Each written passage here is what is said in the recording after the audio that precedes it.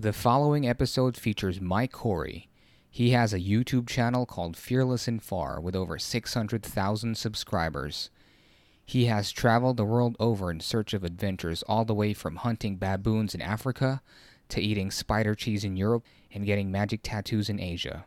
Some of his stories are way too incredible to just listen to, so do check out Fearless and Far on YouTube and fearlessandfar.com.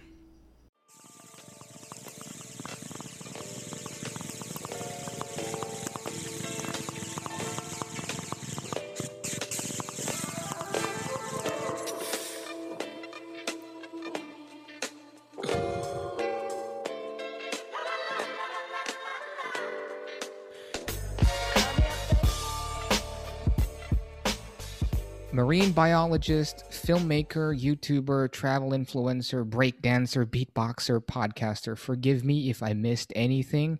And is there anything you can't do, Mike? Well, I really do try to try everything once. That is literally my motto. And I know it sounds cliche, but I don't think there's very many other people on this planet who have tried as many things that I have. And some of them I'm okay at. A lot of them, not so much.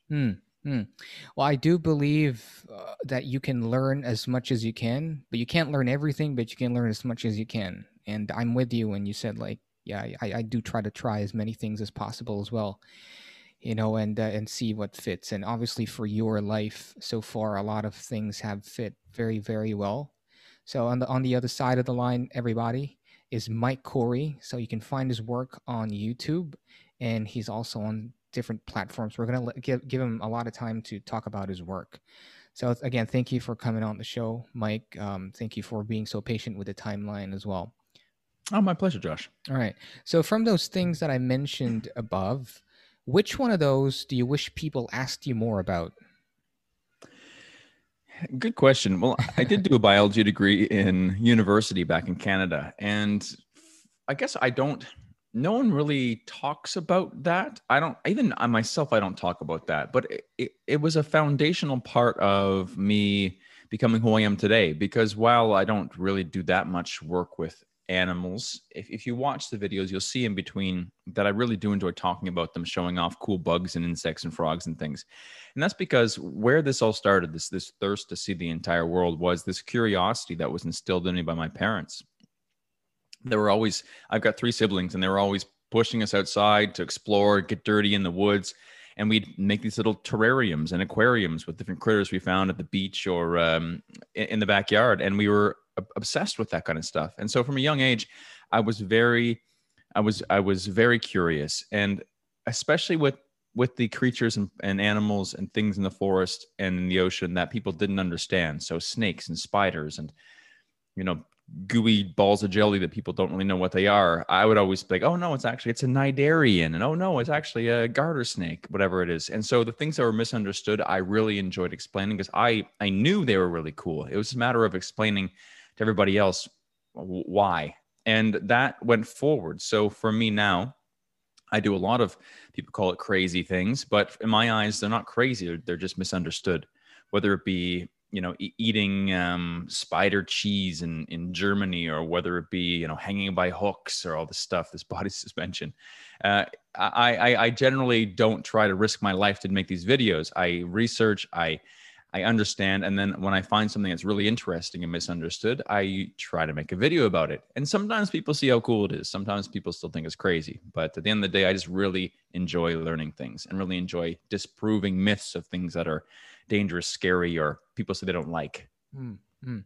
So that's basically where your foundation of where you are now came from. Now, why marine biology? Why just not of all the branches of sciences that could get you that could get you interested in all these things? Well, why did you choose marine biology of all things? Because I grew up next to the ocean. So I grew up Oh. in New Brunswick, Canada, which is right above Maine in North America. And there, it's not people think of the ocean, they think of maybe, I don't know, beautiful Caribbean beaches, but there it's cold. I was about to ask that, yeah. Oh man, it's so cold. Even in the middle of summer, the water, I don't think it's any warmer than 15 degrees Celsius or something. So That's cold. Yeah, it's really cold. In the winter, we would go swimming as well. We don't even go scuba diving in the winter, and it's maybe 5 degrees Celsius or something then. Mm. But for me, because I grew up with this rough, cold ocean, the Bay of Fundy, the bay that's there has the highest tides in the entire world. Mm-hmm. It's 45 feet. It's like 15 vertical meters of water. Whoa. Imagine that. Yeah. Twice a day, lifts all the boats. The beaches appear and disappear. The boats lay on the rocks after, and with that, it's like a giant lung. It sucks in all this nutrient rich water from the depths of the ocean, feeds all these animals in the bay, and then sucks it all back out again. So it's always like moving and it's filled with life. And so you go and you flip over some rocks or you do a little snorkel, and while it's freezing, there it's filled with life. It's so much life down there. There's a blanket on the bottom of the ocean of starfish and sea anemones and all kinds of interesting things. Mm. And that's where the love for marine biology came from. And one thing I don't talk about a lot is my family does have a business, and originally it was making fish food for salmon aquaculture. So they have a big plant, like a factory, and they'd make fish food. And then eventually that turned into pet food. So now they don't make as much fish food, salmon food. They make dog food and cat food. And so we've always been a big animal family. In the beginning, it was a lot of marine animals with like the salmon industry. And now it's more cats and dogs. But for me, I love legitimately every animal on the planet.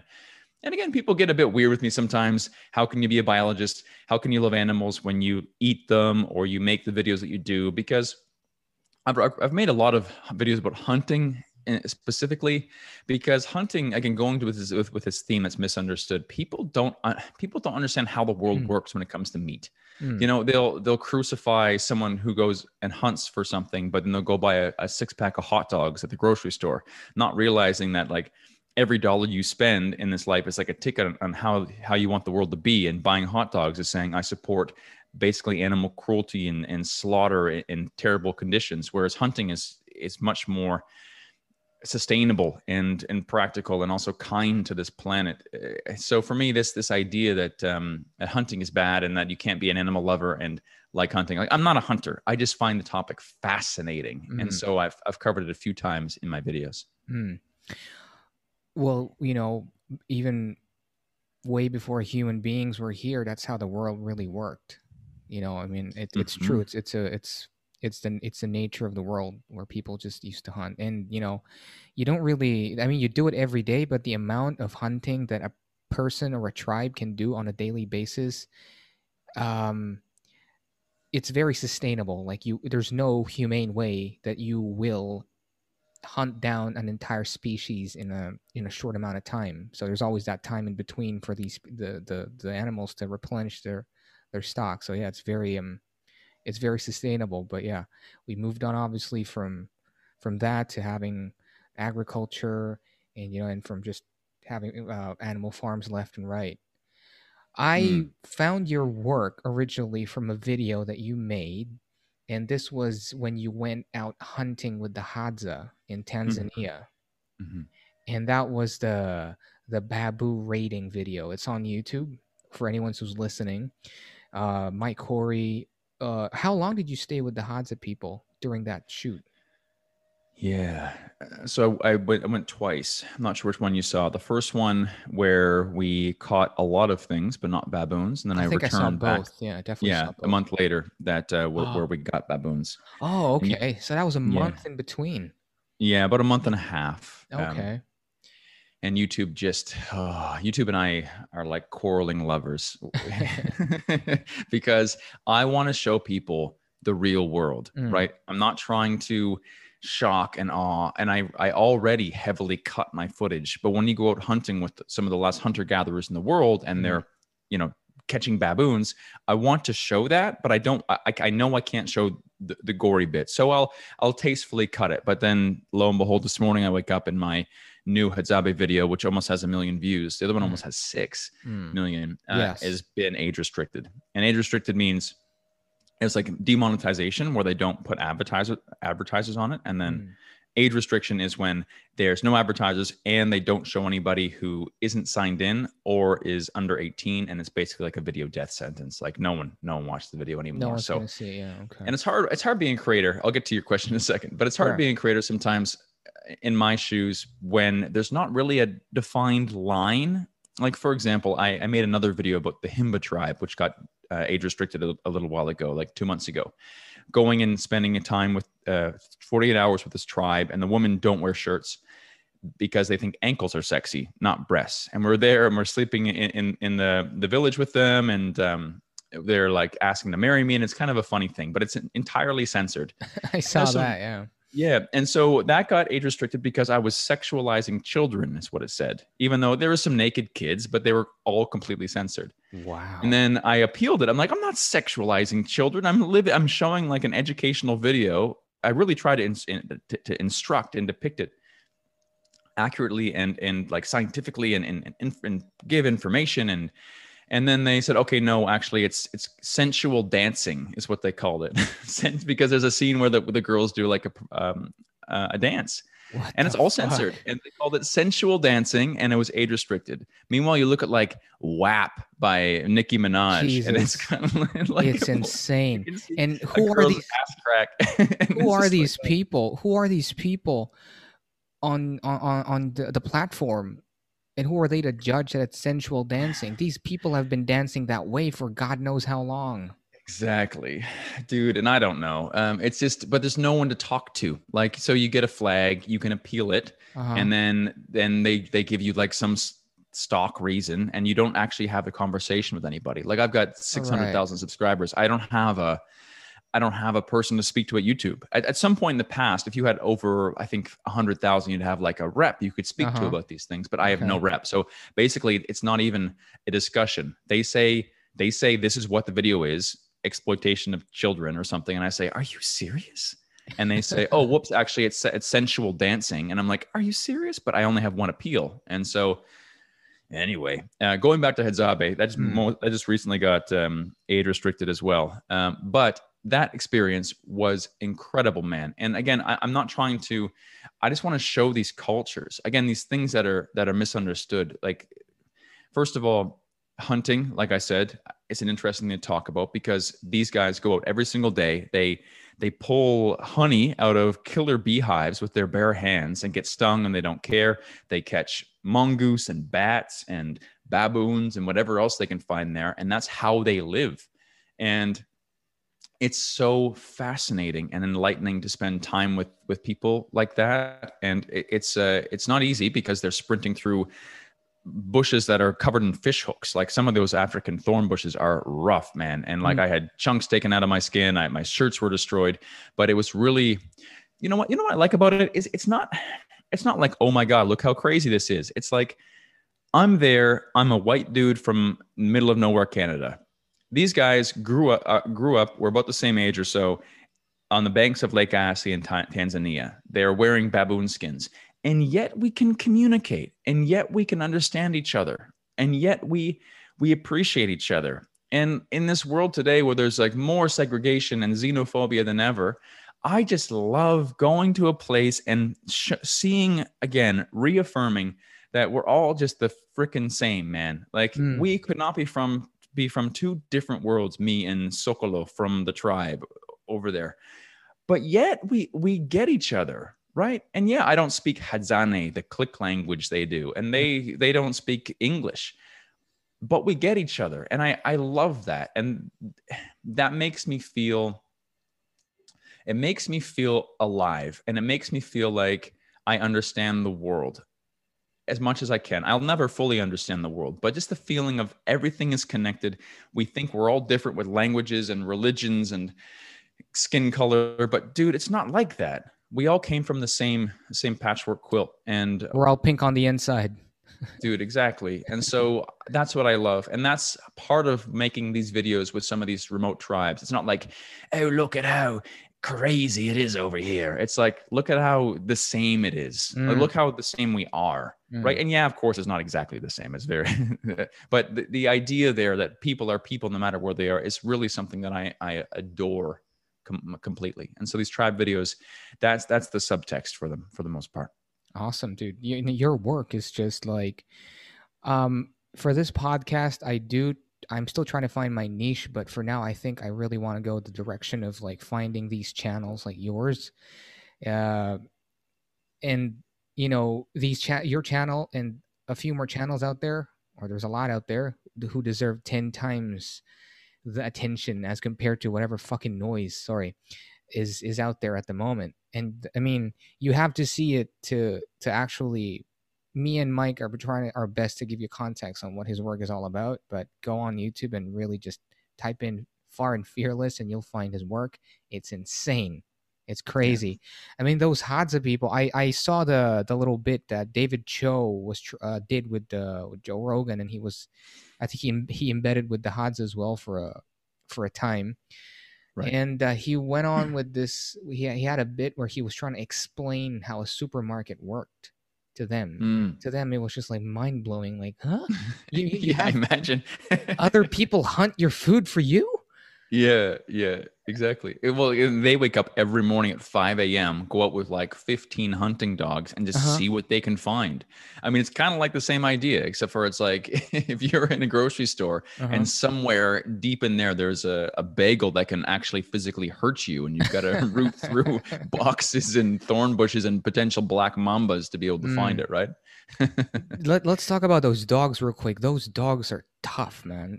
Do they belong to a breed of dog? Do they have a breed at all? They all look the same, but they're obviously probably relatives. But is there a breed of those dogs you can call them?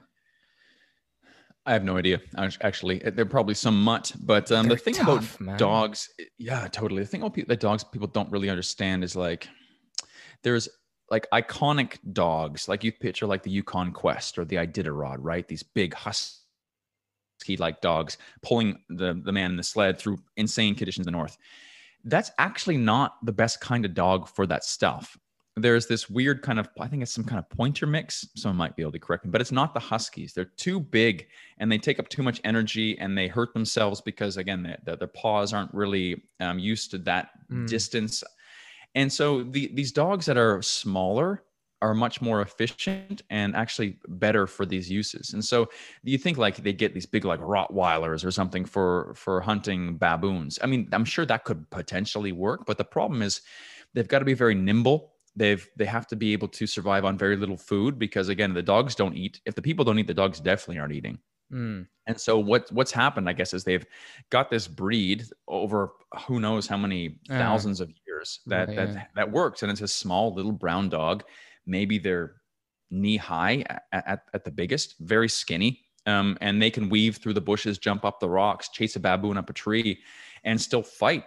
Like I I think as somebody growing up in the developed world, you have this idea that monkeys are these fun little animals that ride a bicycle and eat a banana. But you They're see like fucking. They're voracious. Yeah. dude, oh, if you see a macaque or like a Ah. baboon they are nasty, man. I remember the first time me seeing a monkey. I think it was in Cambodia, and I was at Angkor Wat, and there's I believe the macaques that are outside of the temple there. And I brought my camera up. Oh my God, a monkey. And I take my camera up to like get a shot.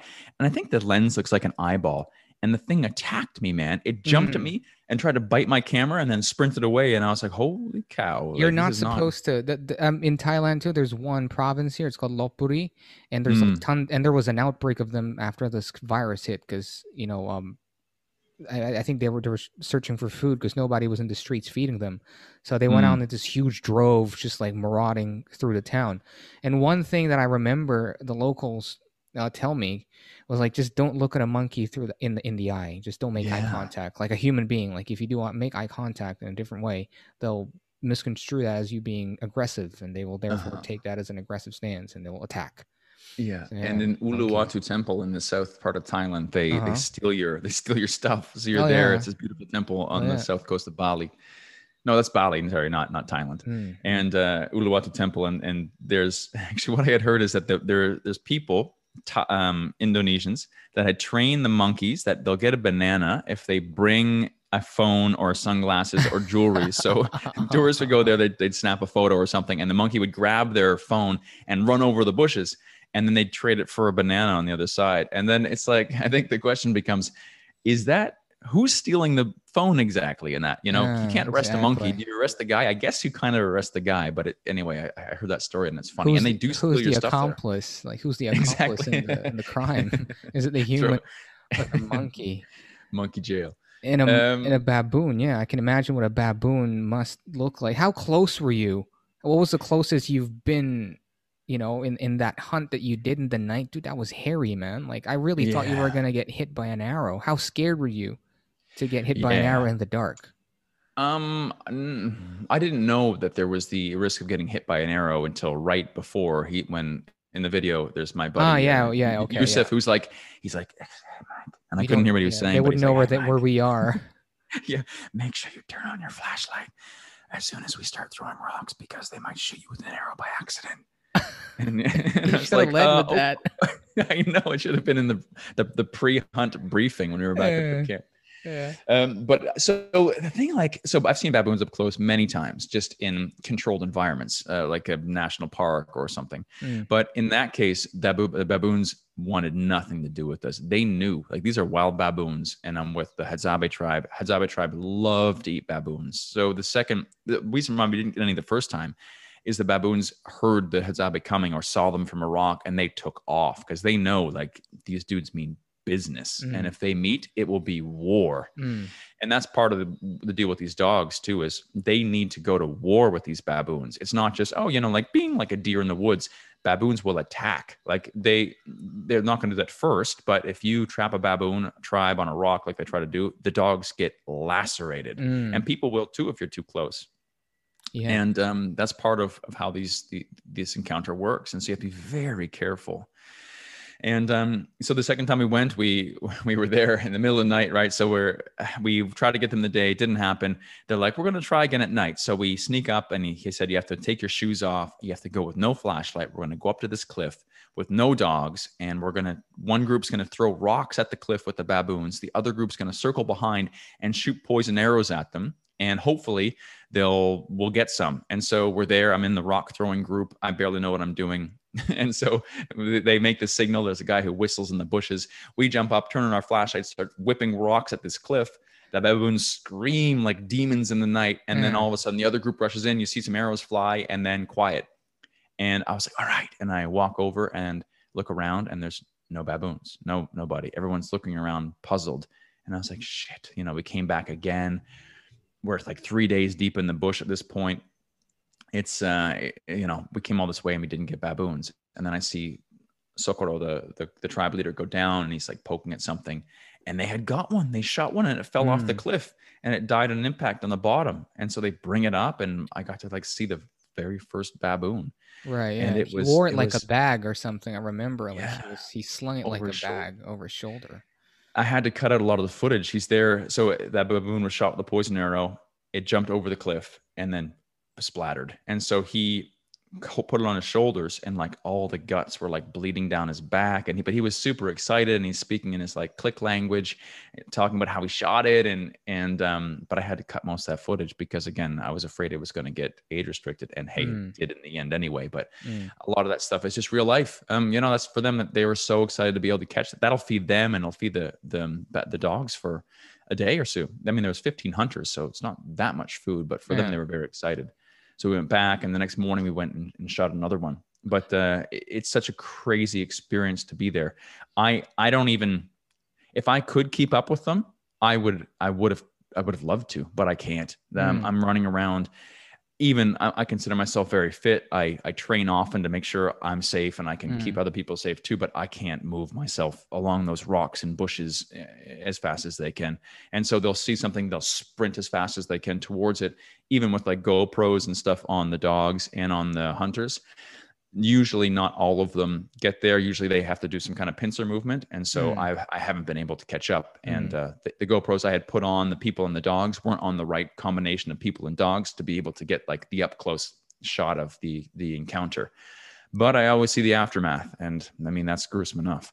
Right. You plan all these things on your own as best as you can, or do you work with somebody?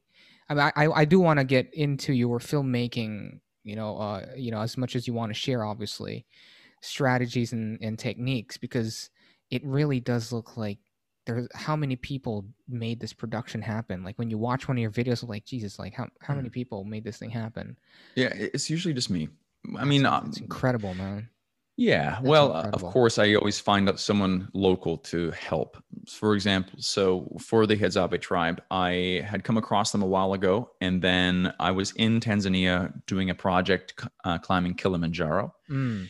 And also, I do some work, some television work as well. So I was on a BBC travel show shoot. And on that travel show shoot, there was a local Tanzanian guy named Gumbo, and he was helping do logistics and direct and everything in Tanzania. And so we had a week together filming in Zanzibar and a few other places.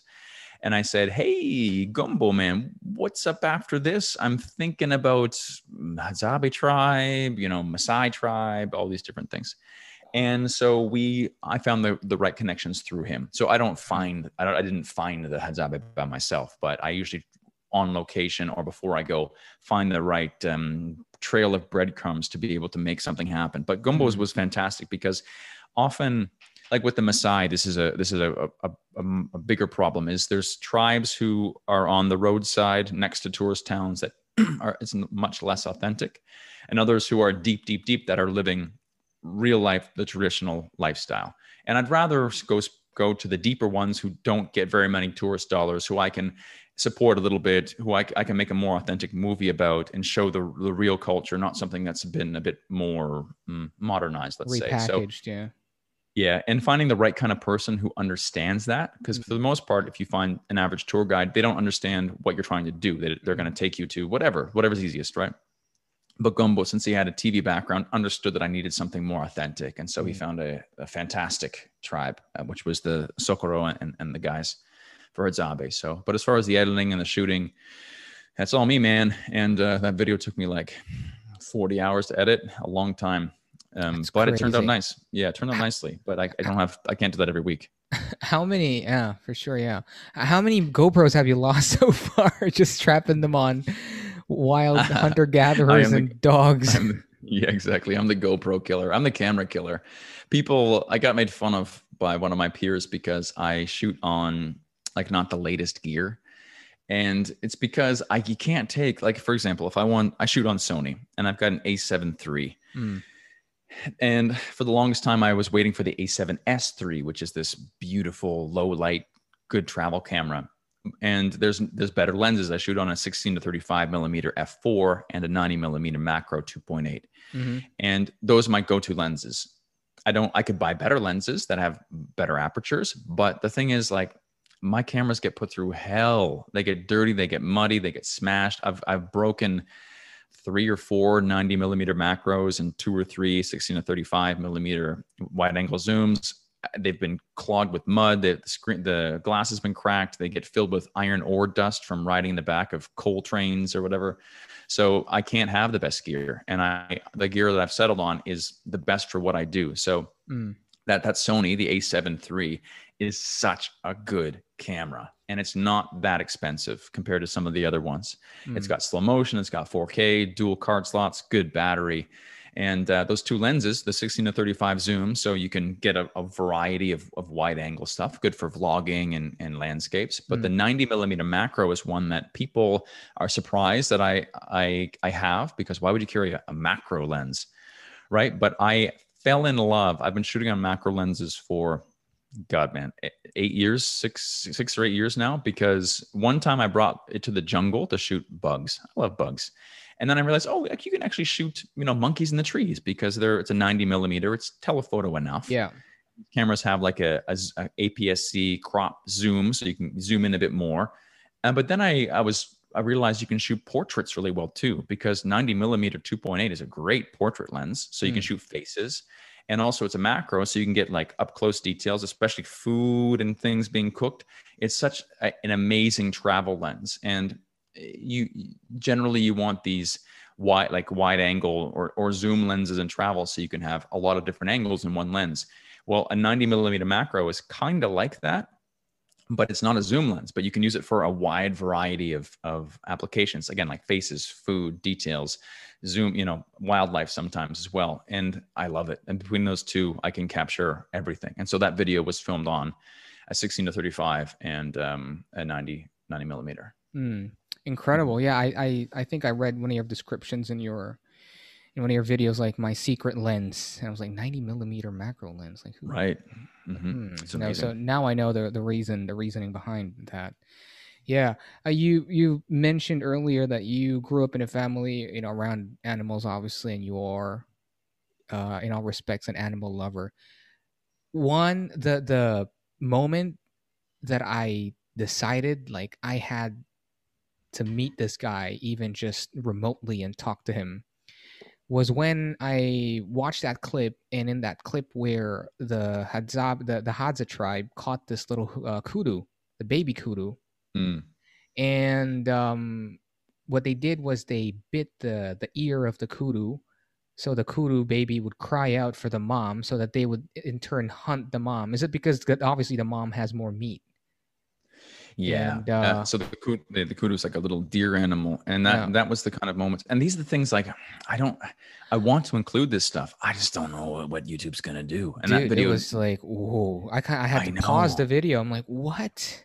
I know. So just to tell the story, there was Hmm. this bait. So that what happens with the hunting is you're in the woods, and the dogs are kind of like cheat codes. They have a better nose, they have better ears. So you're there with the hunters. They arm themselves with poison arrows, and the dogs are kind of like the scouts, the sweepers. And then a dog will make a peep, and then all the dogs run over. And so they had found a baby kudu, a baby deer type animal, baby antelope, and its mother. And so the dogs caught the baby deer. The hunters ran over, grabbed the baby deer. The baby deer's never by itself, by the way. It was too small. And they bring it onto the road. And yeah, so Socorro takes his canine tooth and bites the baby deer's ear. So it goes to its Oh, mother. okay. So he takes the. I thought he bit it himself. Yeah, he did bite it himself. He did Okay. bite yeah, but it was so the deer would cry out and Mm-hmm. hoping the mother would come back to save the baby deer, and they would be able to shoot the mother with poison arrows. But I mean, which is like heavy, It was man. heavy, dude. I was like, Mhm. I'm pretty sure it's a very practical way of doing things. Like the young could obviously make it on its own. I don't know how what the chances are for that kudu. And Yeah. the mom has more meat, obviously, and she's definitely passed on the genes, so she's done her work, blah blah. But and Uh-huh. why don't you go ahead? What happened to the other half of the story? Yeah, and so they bit its ear. The baby deer cried out, and then as soon as that happened, all of the other hunters had like poison arrows armed in their bows, drawstrings pulled back, looking around to see if she was going to come barreling through the bushes again and try to save her baby. And she didn't, which is probably a good thing. Well, definitely a good thing. And then what they didn't show in the video is the deer was still alive at this point. Like they hadn't done anything to it. They took a big rock, gave it one big crack on the noggin, and then this guy's name was sorry if that blew your eardrums out, but that's his name. And they say the click language, and he bit the deer's neck. That's how they did. That's how they killed it. I I mean, didn't know about the rock before, because I cut it out. yeah, in your Yeah, I cut video it out. it said like, okay, the this sorry if I really messed up his name there, basically broke the windpipe of the baby kudu, and that's how Yeah, what's that like yeah. Well, for an animal? Is it a quick death if you do that, if you break a the windpipe? rock, yeah, the rock definitely. Oh, the rock did it. Yeah, the rock did 90%, and I think the last little bit It was was the just coup de the bite. grace. But Mhm. the rock was it was very graphic, and the bite was shocking. The But sound of it, again, I can imagine. oh, there was a It sound. was a But again, like I crunch. don't. It's not like I don't get a sick pleasure out of showcasing this stuff. But it happens, right? Like Mm. I consider myself a journalist in the sense that I'm not trying to. I'm not there making this happen for the camera. This happens, and if I'm invited, I make a movie about it. And so people get it mixed sometimes that like they think I'm creating these experiences, and things are getting heard, or these controversial things are happening because I make them happen. Often it's I just show up, like I'm there. I'm a fly on the wall. And in Mm. this case, it was it. So again, I'm not making it happen. This exists. So, and together as a collective, us humans, we can decide what to do. At the very least, talk about it. Like there's been some very controversial things I've filmed that sparked some conversation, and people hate me for. The amount of poison and threats I got from making a video recently about dancing with black mambas, which is this video. There's a tribe where I in the saw southern part that. of Tanzania, these guys, they literally dance with black mambas are one of the most venomous and dangerous snakes in the entire world. They can kill you in a matter of a They're couple aggressive hours. too. Like they're very aggressive. They'll attack. Right. A lot of a lot of venomous snakes won't just out of nowhere run after you and bite you. Right. They'll get cornered. They'll get scared. That's normally how animals in venomous. People got mad. I said poisonous. Venomous animals in this world work is that they don't want to use their venom. It's a resource. It takes a lot of time and energy to Calories, produce. yeah. Yeah, To make but them. black mambas, man, they can run faster than you and can raise themselves up like I think a meter and a To half, a so they can meter and look a you in half, the eyes. And eye to eye. so the fact that this tribe dances with them is incredible. So I heard it was happening. This tribe goes around. They consider themselves snake dancers, and they teach local small villages about snakes. I mean, they live in snake territory, all of these people, and a lot of them just kill snakes willy-nilly, don't care. They see a snake, it dies. All snakes are dangerous, they think. And so this tribe goes around and instructs how to treat snake bites, shows which snakes are dangerous, which ones aren't, and does a bit of education. But they defang them. I didn't know that. I found out on day one that they're defanged. I didn't know much about snake defanging. I didn't know the problems about it. But apparently, if you defang a snake, you basically set a death sentence. It'll die in a few months. I Because didn't it know can't this. eat. Obviously. It can't eat, and the fangs don't grow back. Oh. I didn't know, and often it breaks their jaw. Again, I didn't know this. There were some snakes that didn't look very good for sure, but I didn't know that the snake would eventually die. I didn't know that snake fangs never grew back out. I thought they were like shark teeth or something. Teeth, or maybe like because a lot of lizards can regrow tails and sometimes even toes and stuff, right? Never knew that. Yeah. So you get one pair in your snake lifetime, and that's it. Take care of that pair. Yeah.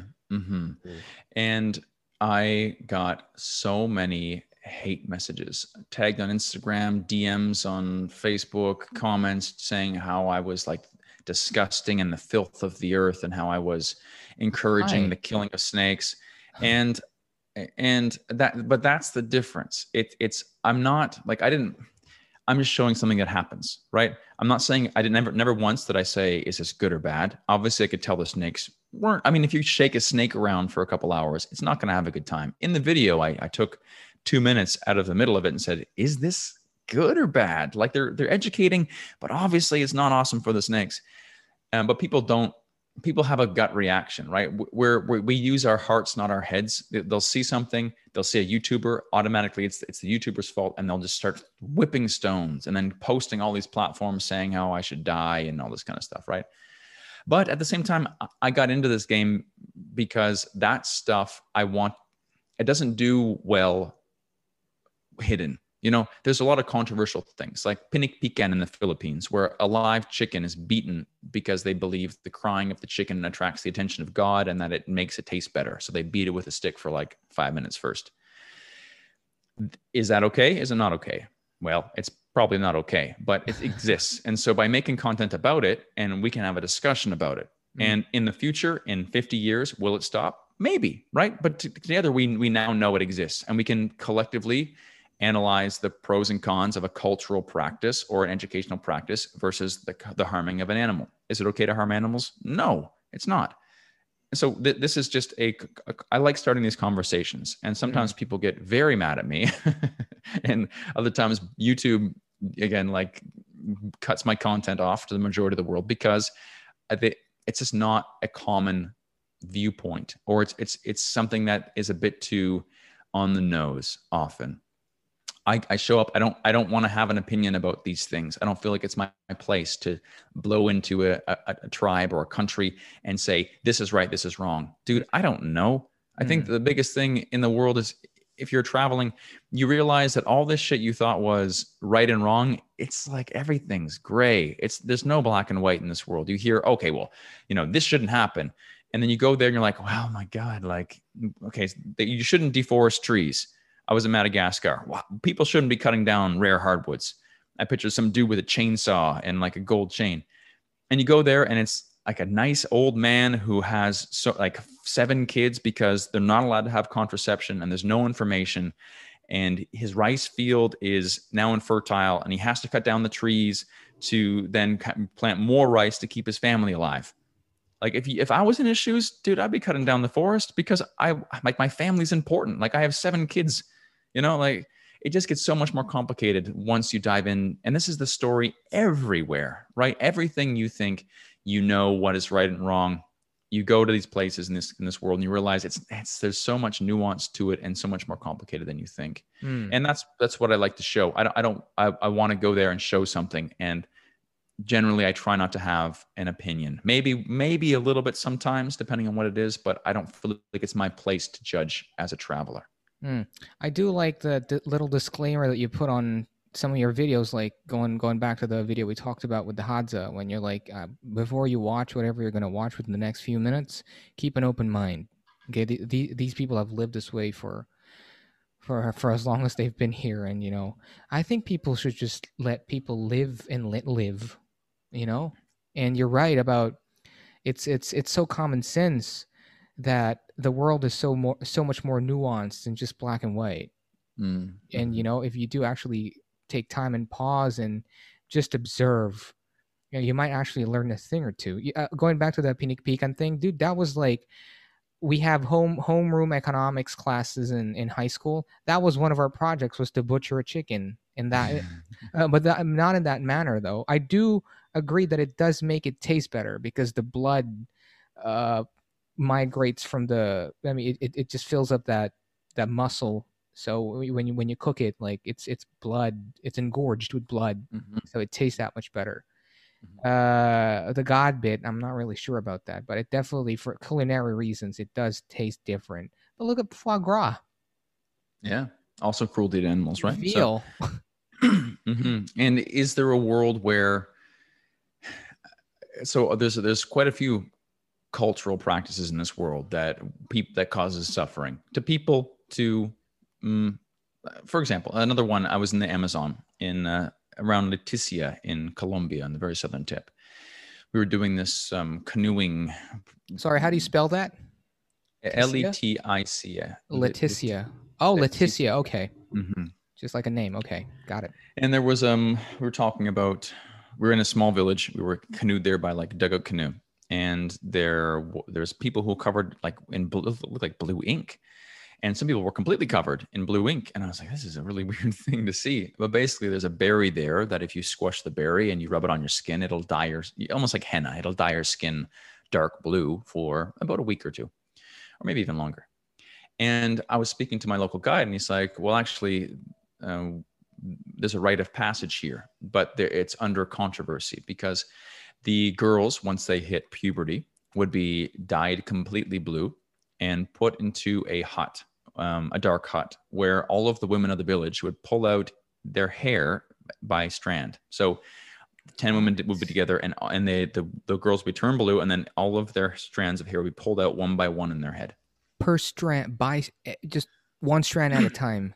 Right. Mm-hmm. And then in this hut, over the next some amount of months until their skin was back to normal, I think. So it must last longer, the blue color.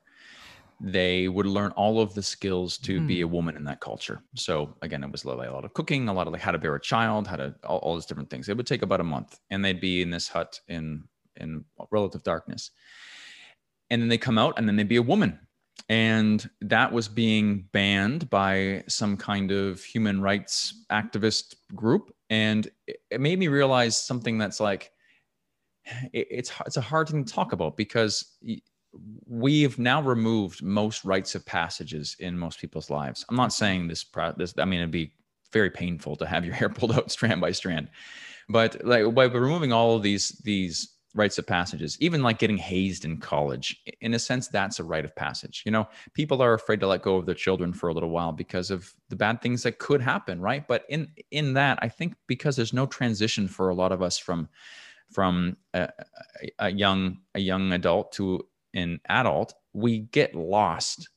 And I see it with a lot of men, especially. Women can, their period is quite is quite like a natural rite of passage for them. Something changes, right? Something drastic, and then they're known as a woman. But for men, when does this change, right? I think it's very easy to become a 30-year-old man boy and not really feel like you've transitioned over into being a man with those responsibilities. And now I see all over the world that some of these rites of passages that were uncomfortable. But you know what, dude, pain. The best things in my life, I'm only sitting in this chair talking to you with a TV show, a podcast, and a YouTube channel, is because of uncomfortable moments where life came and literally hit me in the face with a baseball bat. Well, not literally, but I was about, did you actually get hit in the head no, with a baseball bat? Overindulging in the world, literally. But it came, it messed my life up completely, like car crashes and deaths and all kinds of things. Every time there's been a moment of absolute breakdown in my life, it's been one of the most formative that's ever happened to me. And I credit every single disaster as a giant leap forward as far as me becoming the person I always wanted to be. And when we coddle ourselves too much in this world and we remove all sources of pain and discomfort, then we literally, I believe our mind has to find this stuff. As part of human beings, we need the struggle. We need it. We need some kind of struggle, whether it's just smashing our body at the gym, whether it's traveling, whether it's hunting for baboons. We need that struggle, or else our mind searches for it. And I feel, this is not my I'm not an expert, but I feel like the reason why there's so much anxiety and mental problems and people screaming at each other online and telling me to kill myself because I make a video about something is because we're actively trying to find struggles and problems, and we get so off balance when when we haven't overcome a big thing in our life. And for me, that's a part of being human we've slowly gotten rid of, is that struggle. And I guess I understand how these rites of passages, a lot of them were painful or embarrassing or difficult, because we need that to be able to grow, to level up to level 2.0. And when you remove all of that, I think we create it in our minds, and some of us go literally crazy, you know? And I'm not saying, again, like, for example, the hair pulling thing, I'm not saying if that's right or wrong. But I'm saying that made me start to think about what life is like when we remove these rites of passages in our lives. And also, did I have a rite of passage? Does my culture? No, I kind of had to create my own. I went in the woods for a week, but it doesn't exist anymore. And maybe that's why so many of us feel lost, is because there's no transition point for us these days. That's a very good point. I never actually thought about it that way, though. I do know I'm not alien to that concept of rites of passages. Back home, it's still getting circumcised as a boy.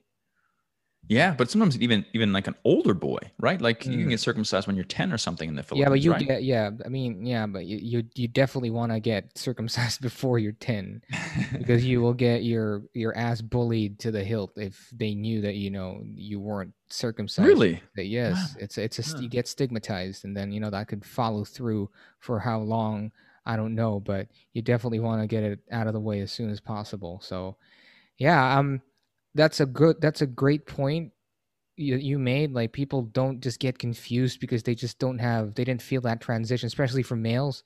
Like, when did I become a man? Like, who am I right now? Like, and if you're self-aware enough, you make your own. Like you said, like, you just make your own. Like, I live in the woods for how long? For a week or something, just to like see what you're made of, or life gives it to you in some event. Yeah, but you might not be aware that that's life telling you something, and you just go through it, and then you get fucked up at the end because you get messed up. Yeah. Because, like, oh, that was life's way of telling me to man up or to be someone else, but I didn't know. Who really knows? Yeah. And there's a great book that I've been meaning to read. It's called A Comfort Crisis. It was recently featured in one of the bigger podcasts. It's by Michael Easter. And he just talks about these things, like what you said, like people really do have to put themselves in certain situations in life where they're not exactly comfortable, and because it's good for you. There's a chemical, called dopamine, obviously, and you can overload at this, and you need a detox off the stuff.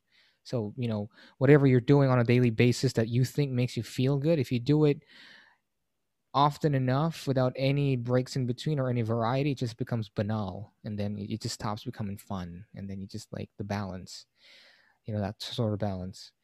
Yeah. 100%. Yeah, man.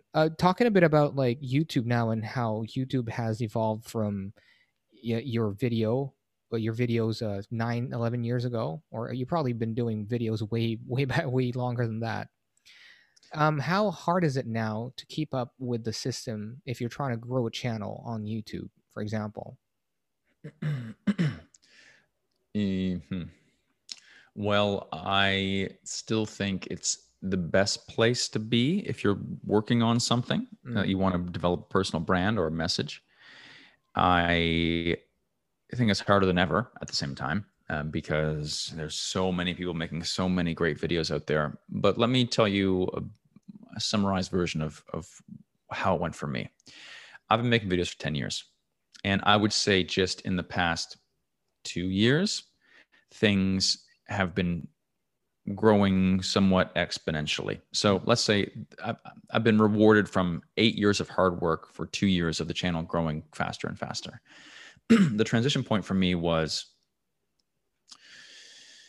I had a channel. The channel used to be called Kick the Grind, yes. and I was making videos about anything, travel. And there were some things that I like. Okay, this is a little bit strange and interesting, but I was worried about what I thought that YouTube would like to see. So I was making videos about top 5 things to do in Mexico or whatever. And I was getting burned out, and I hit a point where I couldn't. I I felt like I was cheating myself. I didn't feel like I was making what I wanted to make as an artist, as a creative. I felt like I was just selling myself out. For myself, the big transition point for me was I I realized early on that if you do the things that you're absolutely batshit scared about, life will reward you. And one thing I talk about often, because the name is Fearless and Far now, is that fear is this force in your life that we never learn how to control. And it will very much control you if you don't learn how to control it.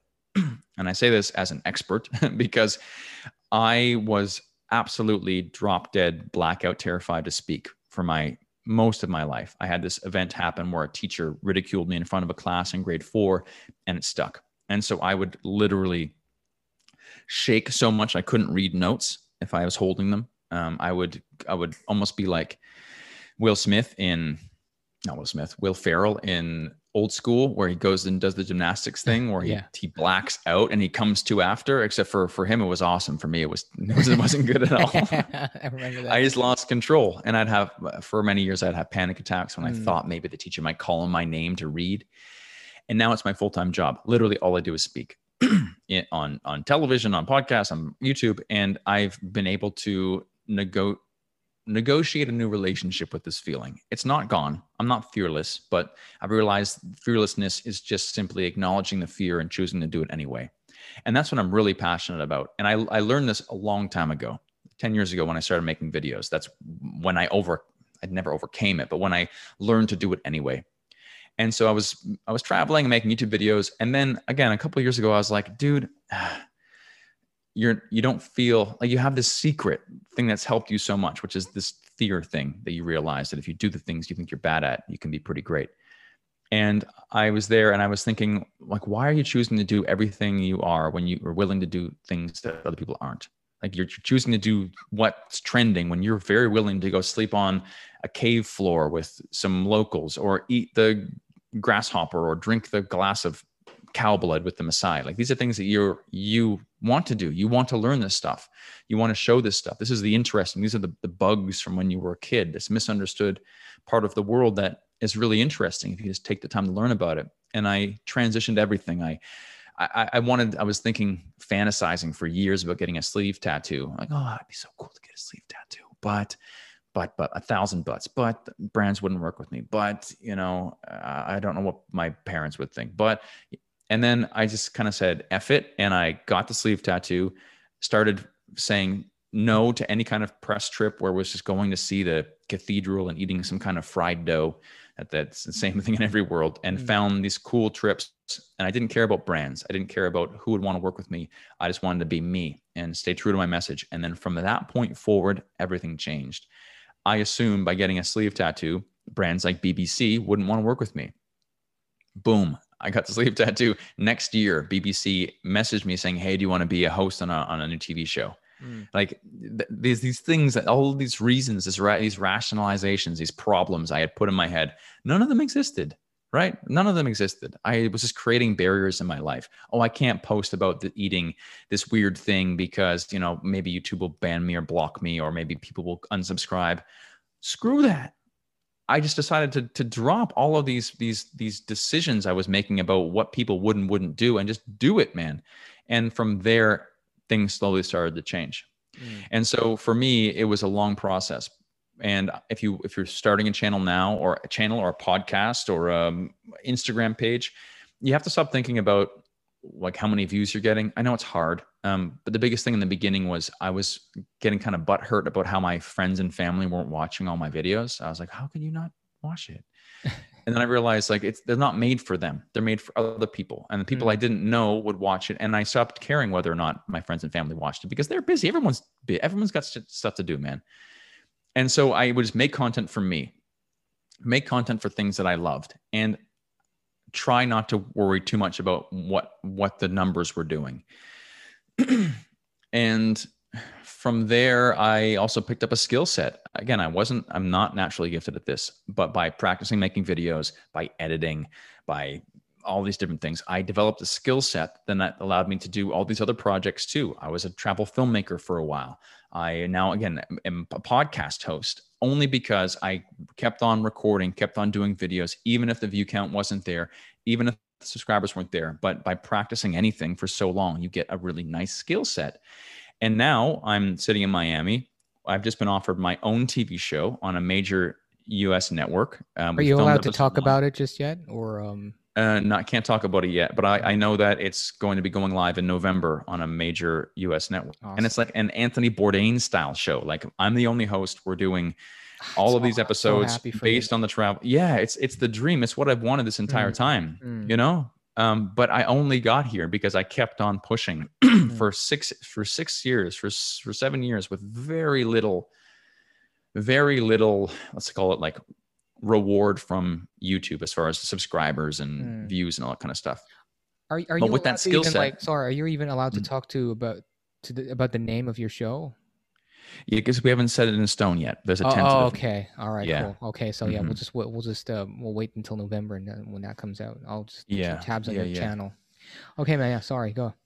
Yeah. No. All of that. So, and here I am sitting in Miami, and never, like, I guess I was hoping I'd be here someday, but here I am, and it's because I worked for so long on a skill set to get myself here.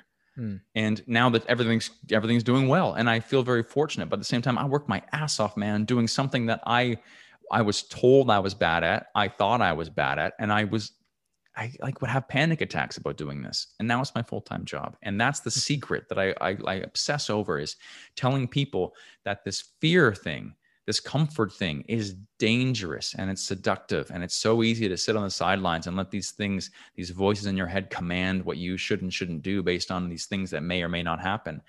You got to get out there. You got to grab it by the balls. And I know it's terrifying, and I haven't found the right way to vocalize it, because no one wants to go out there and do the thing they're scared of. It's uncomfortable. It's deathly uncomfortable. No one likes to be bad at something. No one likes to look. No one wants to embarrass themselves, right?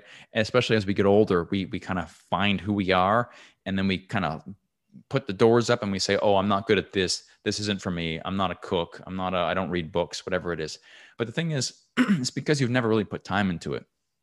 And especially for me, I'm such a natural introvert that I just would, what I would do is I would assume something wasn't for me. And if I tried and it wasn't good, I'm a perfectionist, so I wouldn't like it and I'd stop. But the thing is, if you're introverted and you care what people think, like my default setting is, you work 3 times harder than anybody else who is naturally gifted at something, whether it be making YouTube videos, picking up girls, learning a skill. Like if you, because you're so sensitive to what's good and bad and you overanalyze anything, you get really good really fast at a lot of things. Mm. Much better than people who are naturally gifted, who are, yeah, they're good at it. But if you want to be great, it's a blessing to be an introvert and to care what people think too much, because you Mm. will work so much harder. And that's what it is for me. Like that's my secret. Like anything, wouldn't it make sense that if you think you're bad at something, that you do it 30 times, watch some YouTube videos, read a book about it, that you'll be pretty good. Yeah, of course that makes sense. But our brains don't really work that way, right? We're scared to be bad at something. Mm. Mm. Well, those are very encouraging words, obviously, for people out there as well. People, content creators who are. It's always going to be the same question every year. Is it too late to start a YouTube channel in 2021? And then 2022 comes along, same question, different year. So yeah, you just. There's a Mhm. there's a book that's being brought up a lot these days. It's called the War of Art. Oh yeah, Pressfield. Pressfield. Yeah, And yeah, very short. and It's a good book. Yeah, it's a very short book. Pretty good. yeah. It's being tossed around because there's this concept of resistance. And everybody should read this book, because what it does is it takes that feeling, that voice in your head, and it gives it a name. It calls it resistance. Mm. And so when you said, is it too late to start a YouTube channel? That is the resistance, in the words of Pressfield, stopping you all the time. For most people, there's a voice in your head that's trying to rationalize up these reasons why you shouldn't get started. Oh, it's probably too late. And you know what the solution is? We hear it so many times. It's, you just got to do it, man.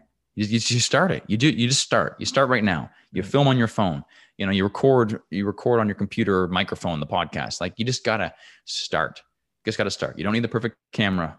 You just got to start. And that's where everybody gets stuck.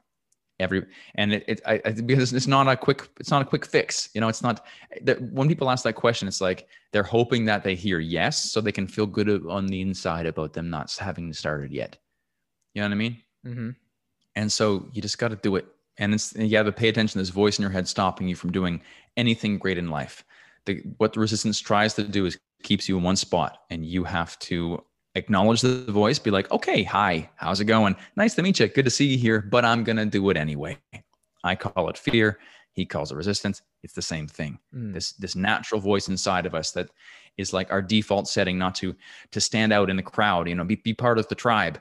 But it doesn't know what's best for you. It's just like an overly cautious mother, really. To add to that point, in the book as well, it says the more resistance you feel, that means like that's where your heart is actually at. Like, you have to push more.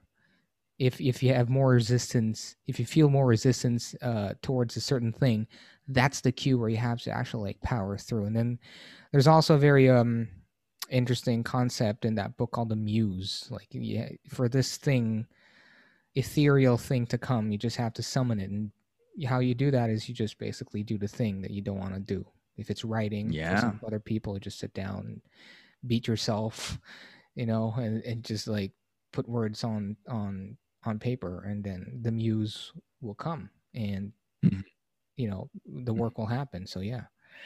Right. That's been an hour. I've taken enough of your time, Mike.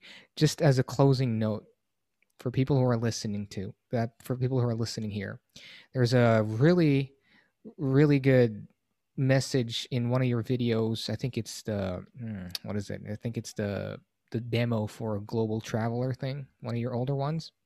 Mm-hmm. And you outlined 3 points: creativity over conformity, curiosity over compliance, and experiences over possessions. Mm-hmm. And you still live by these 3 ethos every day, do you? Yeah, well, that was the motto of the channel for a long time. It was just a little bit wordy, and I haven't. Is there a newer one? No, I still stand by all of those. I still very much believe that curiosity is the most important quality someone can have, and you can control that as well. People think maybe you're naturally curious. People have to be born this way. But it's just asking questions. There's so many interesting things in this world, and people aren't used to asking questions. always ask questions. Mm. And that covers the first two, right? The best thing I ever did was ask questions. Mm. And I think it's such an important way. And experience over possessions, that's been my entire life as well. The experience I've had have completely shaped who I am.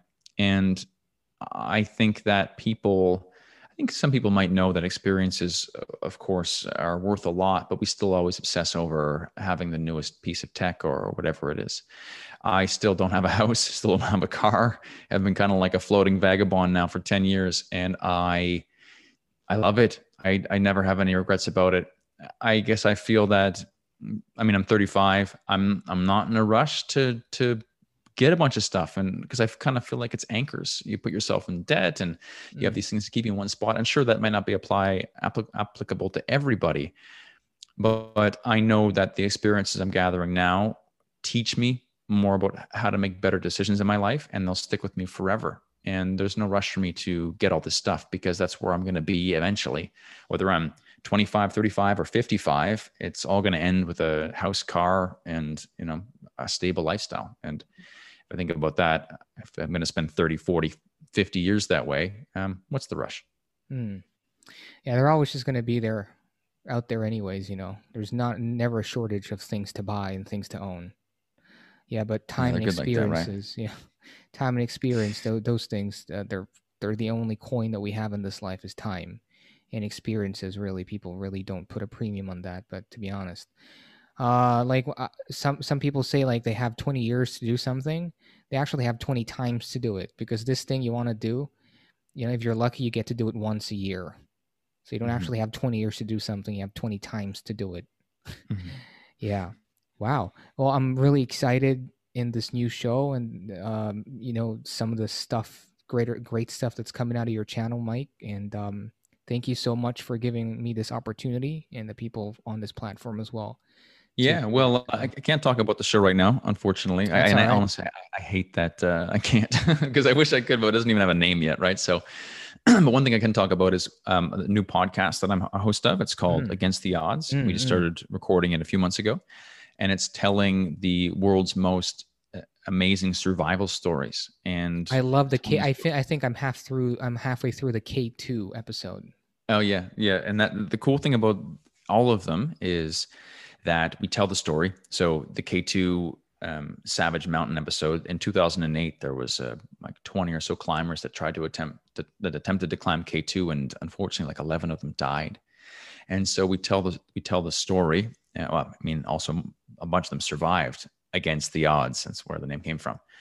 And we tell the story, and then usually we're able to get someone who was there, and we do an interview. So after learning the story, we get to speak to someone who was there or involved in some aspect, which is incredible to be able to tell the story and then hear the juicy, intimate details of all of the craziness or the amazing stories after. And that's, if you type in Against the Odds anywhere you normally get podcasts. So Amazon Music, Apple Podcasts, Spotify, you'll find it. And Yeah. I'm one of two hosts, but I've done 4 of the 5 first seasons. So there's a lot of me on there right now. And yeah, obviously, please do visit Far and Fearless. Just type it on Fearless and YouTube. Far. Fearless and Far, sorry. Just type it on YouTube. It's there, and do check out Mike Corey's work. Do you want to see some baboon hunting? Incredible. Sign yourself in so you can watch an age-restricted video and help the algorithm.